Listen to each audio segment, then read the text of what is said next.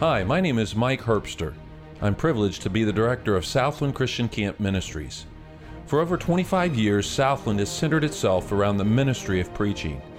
We believe that God uses the foolishness of preaching to convict hearts and transform lives. Our prayer is that today's sermon would push you to become more like our Lord and Savior, Jesus Christ. As you listen, would you carefully evaluate your life in light of God's Word and take the appropriate action to grow in your walk with Him? We hope that you will enjoy today's message.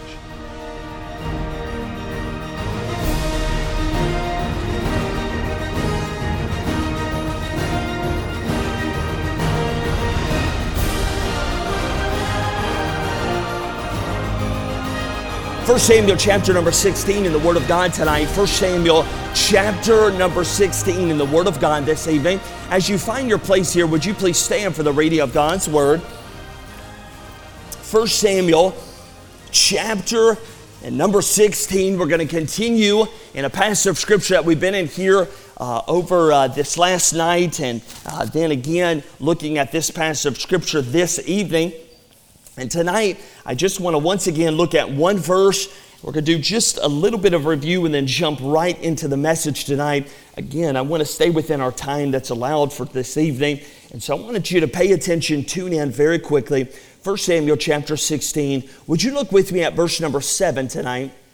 1 Samuel 16, verse number 7, the Bible says this. But the Lord said unto Samuel,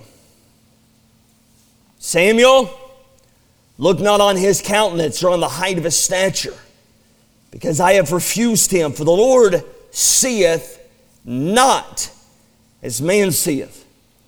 For man looketh on the outward appearance, but the Lord looketh on the heart.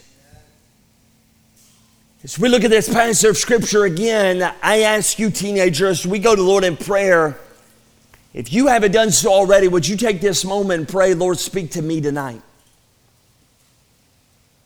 And teacher, what's more important right now than God speaking to us as a group? Nothing. So let's ask Him, Lord, meet with us. Father, thank you for this night. Thank you, Savior, for these teenagers. Lord, I have just truly fallen in love with this group. They are out of this world fantastic. They're fun to be around. They're encouraging. There's a love for you in this place. Thank you, Savior, for the music tonight. It's been God-honoring. It's uplifted Christ. Father, I couldn't help but in two of those songs just start crying. When God is near, wow. Lord, there's such truth in that song. Father, we need you tonight. God, I need you. Father, anoint me once again. Give me the words to say. Hide me behind the cross. I ask, Savior, that this evening, Father, I would use the Holy Spirit as a teleprompter to speak, to teach, and to preach those things that you'd have me to tonight. Father, thank you for the parents that have allowed their kids to come. Thank you for the youth pastors and their wives who've taken the time to be here this week. For the staff, the counselors, God, you are so good. I love you, Savior. In your Son's holy and precious name I pray. Amen. Thank you. You may be seated. We've been looking at the life of David, and over the last several nights, we've seen that David is now on the battlefield. On the battlefield, we have two groups that have come to face each other in war. Tuesday night, we looked at the Philistines, which represents the lost. And last night, we began to look at David, which represents the saved. Before David went into battle, we began to lay a foundation last night that he had this attitude that he was ready to be used. When you look at our lives and the lives of the teenagers in here, and even looking at your own personal self, I believe that many of us have or ought to have that attitude. God, I want to be used.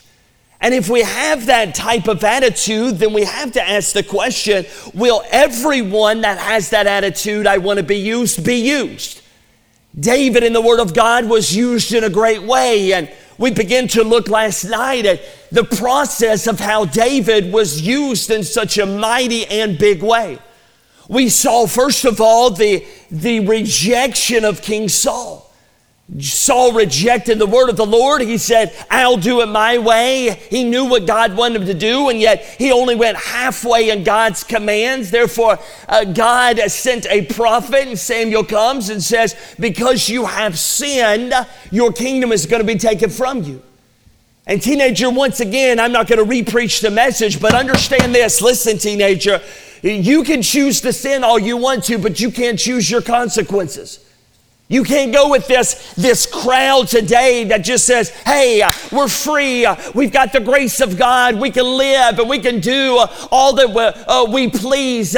God's holiness and His righteousness and His principles and our standards that are built upon God's principles, built upon the Word of God, are based on the Word of God.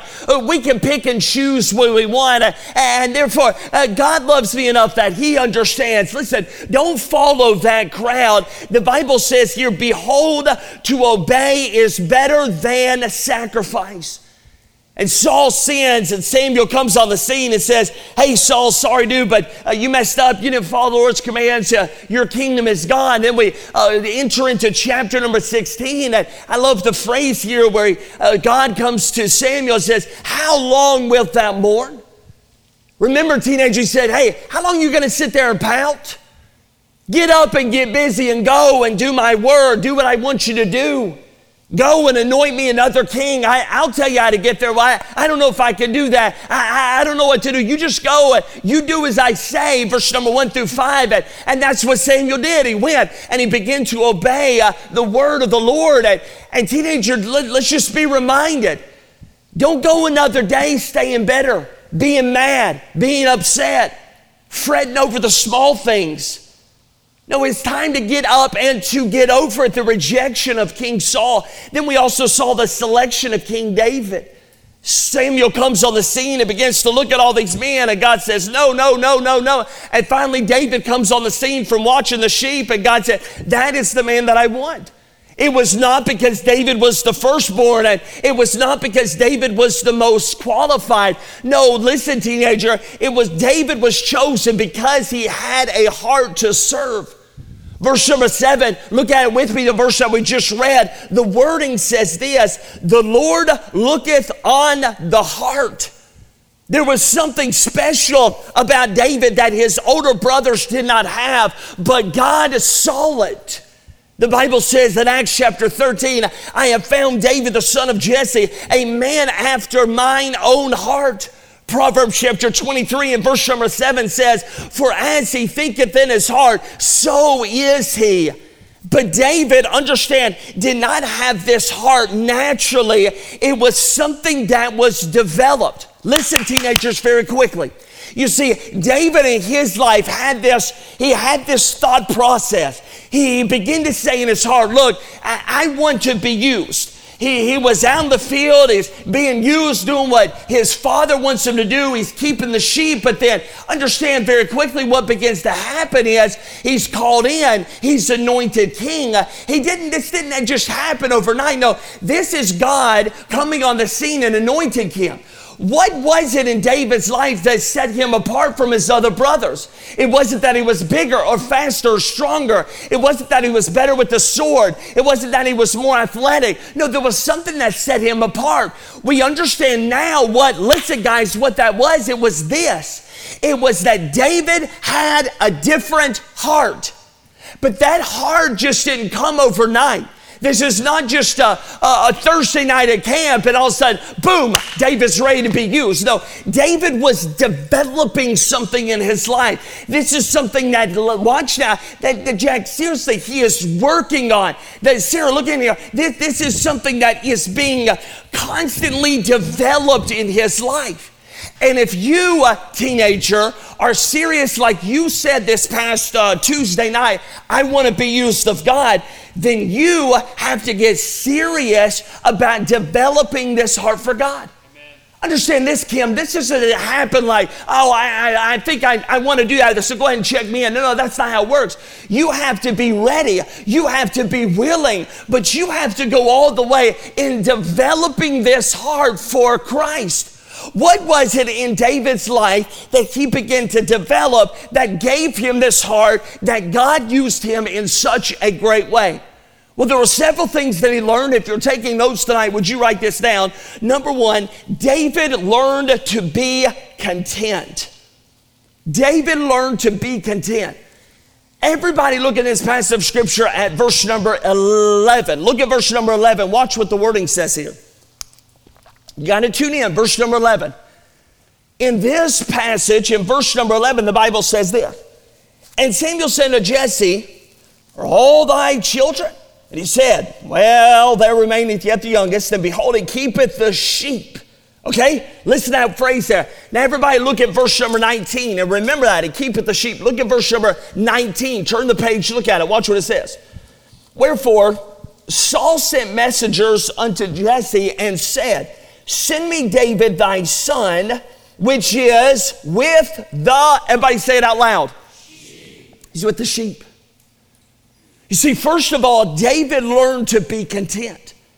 In verse number 11, the phrase said, he keepeth the sheep. And in verse number 19, the Bible says, which is with the sheep. Verse number 19, watch that, teenager, comes after David had already been anointed king. This is not David saying, well, he's still a little shepherd boy. No, he's already been anointed king. He's going to be a very powerful man. And yet we get to verse number 19. David is still doing what he has always done, and he's very content. He's not complaining. He's not, oh, woe is me. He's not, hey, I'm better than this. No, what David learned in his life is that he learned to be content with what God had given him. The Bible says in Philippians chapter 4 and verse number 11, not that I speak in respect of one, for I have learned in whatsoever state I am, therewith to be content. Paul said to Timothy, a young preacher, but godliness with contentment is great gain. Hey, camper, you ought to be content with whatever God gives you. You ought to be content doing what God wants you to do. There are many in here that say this. They say, hey, Brother Shepherd, I want to go to Bible college. I want to be a youth pastor. I want to be a youth pastor's wife. I want to be a missionary. I want to be on the field. I want to be used. And yet, listen now, you're not content with what God's given you now. If you're not content with what God's given you now, you're never going to be content in the ministry.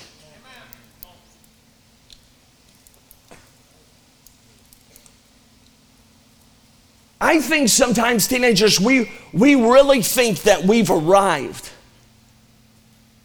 Like we're it. Did you know that not one of us, I would say today, has thought about keeping the water in our eyes going so that our eyes are moist? You know who did that? God. How many times did you stop and go, oh yeah, whew, my heart's still beating. 10,196, 10,197, 10,000. No, God just kept it going. You and I can do nothing without Him.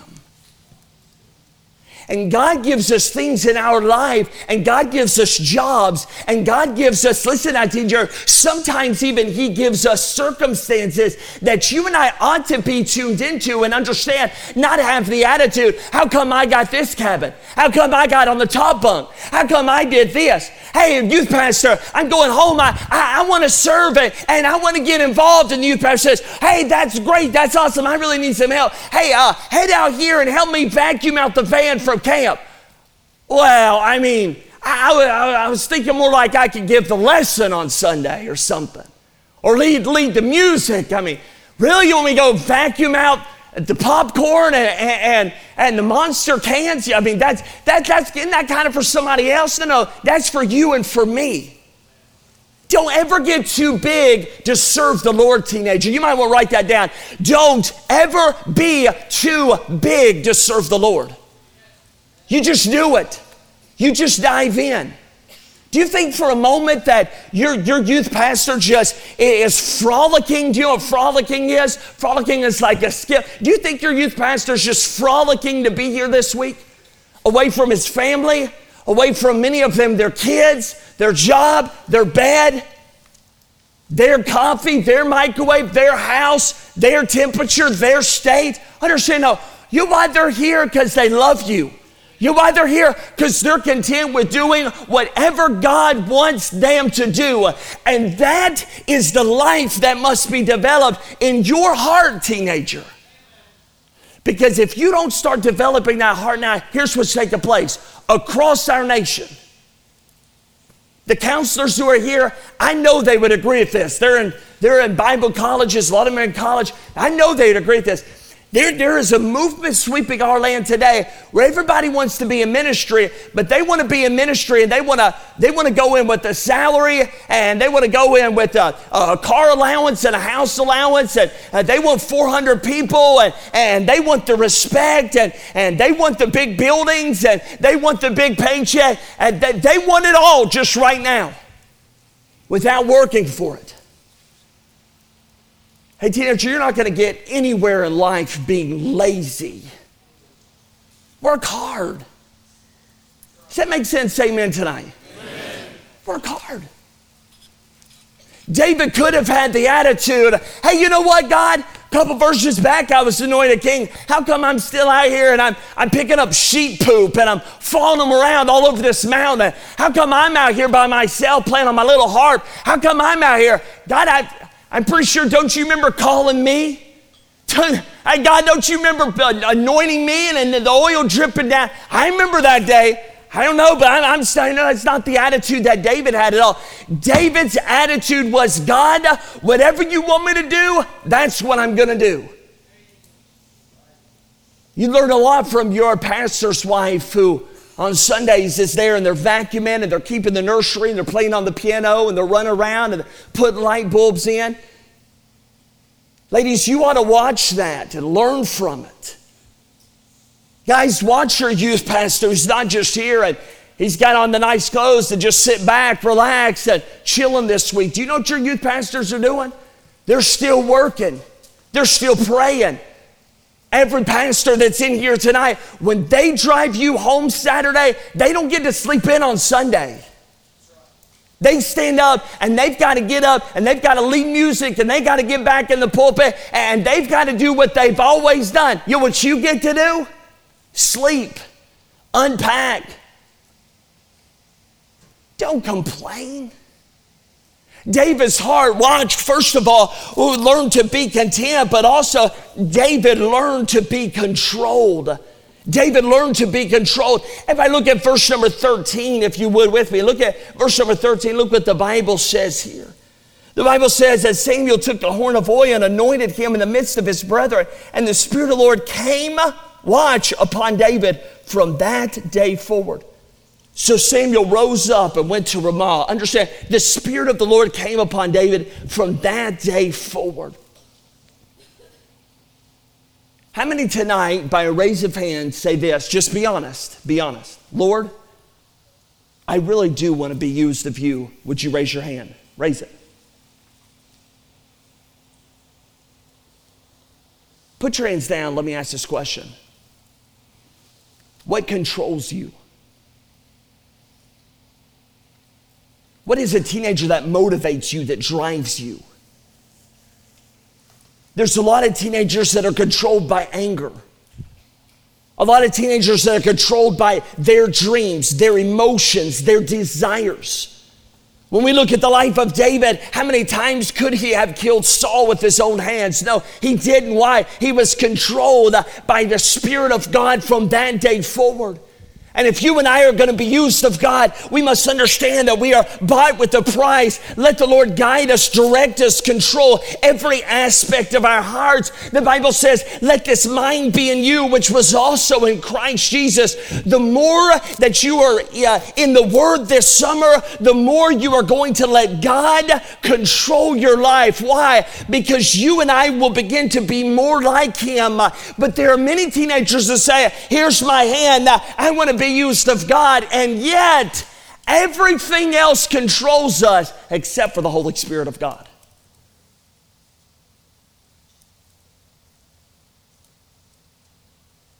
TJ, how we expect to be used?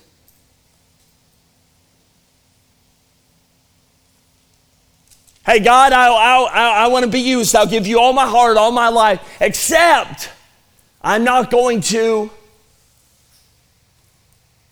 Hey, God, I'm honest. Hey, Lord, here I am. Go ahead, send me. I'm one of those right here. Except, God, I'll be honest. There's just some things that I'm not really ready to give up just yet. What are you holding on to, teenager? Hey, God, I tell you what, I'll be used, but if I have to do this, if I've got to go there, well, then I don't know, Lord, if I can do it. Then you're not spirit controlled. It's all about self. It's all about me. Yeah, but I gave God 90%. That's not good enough, teenager. He didn't die on the cross for 90%. He didn't die on the cross for 99%. He died on the cross for 100% of your life. And you and I got a home in heaven. Let me remind you, this world's not our home. You and I, we're pilgrims here. We're just visiting this place. Our home's in heaven. It's coming, friend. But while we live here, we ought to have the type of heart that says, hey, I don't care if I'm 13. I don't care if I'm 14. I don't care if I'm a junior or senior in college. God, I just want you to use all of me. I'm telling you, on a Thursday night, June of 2018, God, I'm going to get on my face before you, and I'm just going to say this. I'm tired of playing games. I'm tired of giving you my half heart. I'm tired of my bad attitude. God, if I'm tired of it, I know you must be tired of it. So God, on this night, here it is. I'm done. It's all or nothing. And God, I'm giving you it my all. Hey, youth pastors and youth pastors' wives, how many of you by an amen would love to see one of your teenagers this week give their everything to God? Would you say amen? Amen. Did you hear that, teenager? That's your cheerleaders. You know why they said amen? Because they love you. You know why they said amen? Because they see something in you that a lot of people don't see. You see, I can come here and I don't know you. I don't know your background. I don't know your family. I know nothing about you. I can look at you and say, man, that guy's kind of dorky. Man, that girl, good night. That girl can talk. Can she not talk? I'm telling you, my goodness, that person's not athletic at all. I mean, who gets hit in the face 2 times within like 5 seconds? Oh, sorry about that. Listen, I may look at that and I may have that, but you know what your youth pastor sees? They see the greatest preacher to ever live sitting in here tonight. They see one of the greatest hymn writers to have ever lived sitting in here tonight.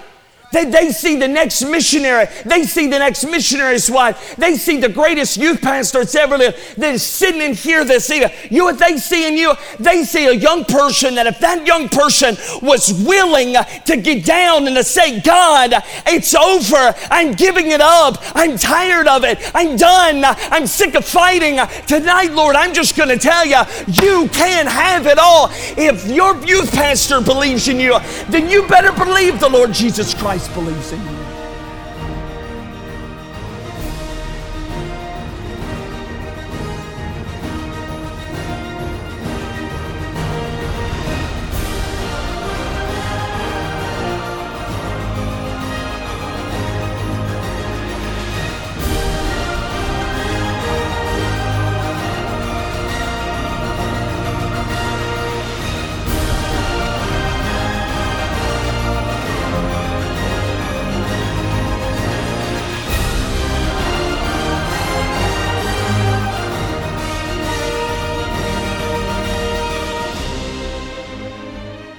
Thanks so much for tuning in to the Southland Podcast. May the message you've just heard be truth that transforms your heart and life. Christ loves you and wants you to grow in His grace through salvation and sanctification.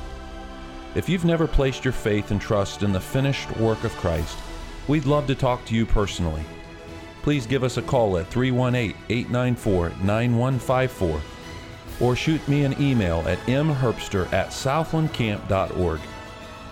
Christ has promised eternal life and a life worth living if you will only believe in Him. May the Lord bless you in your pursuit of Christ-like living. Tune in next time right here for another message on the Southland Podcast.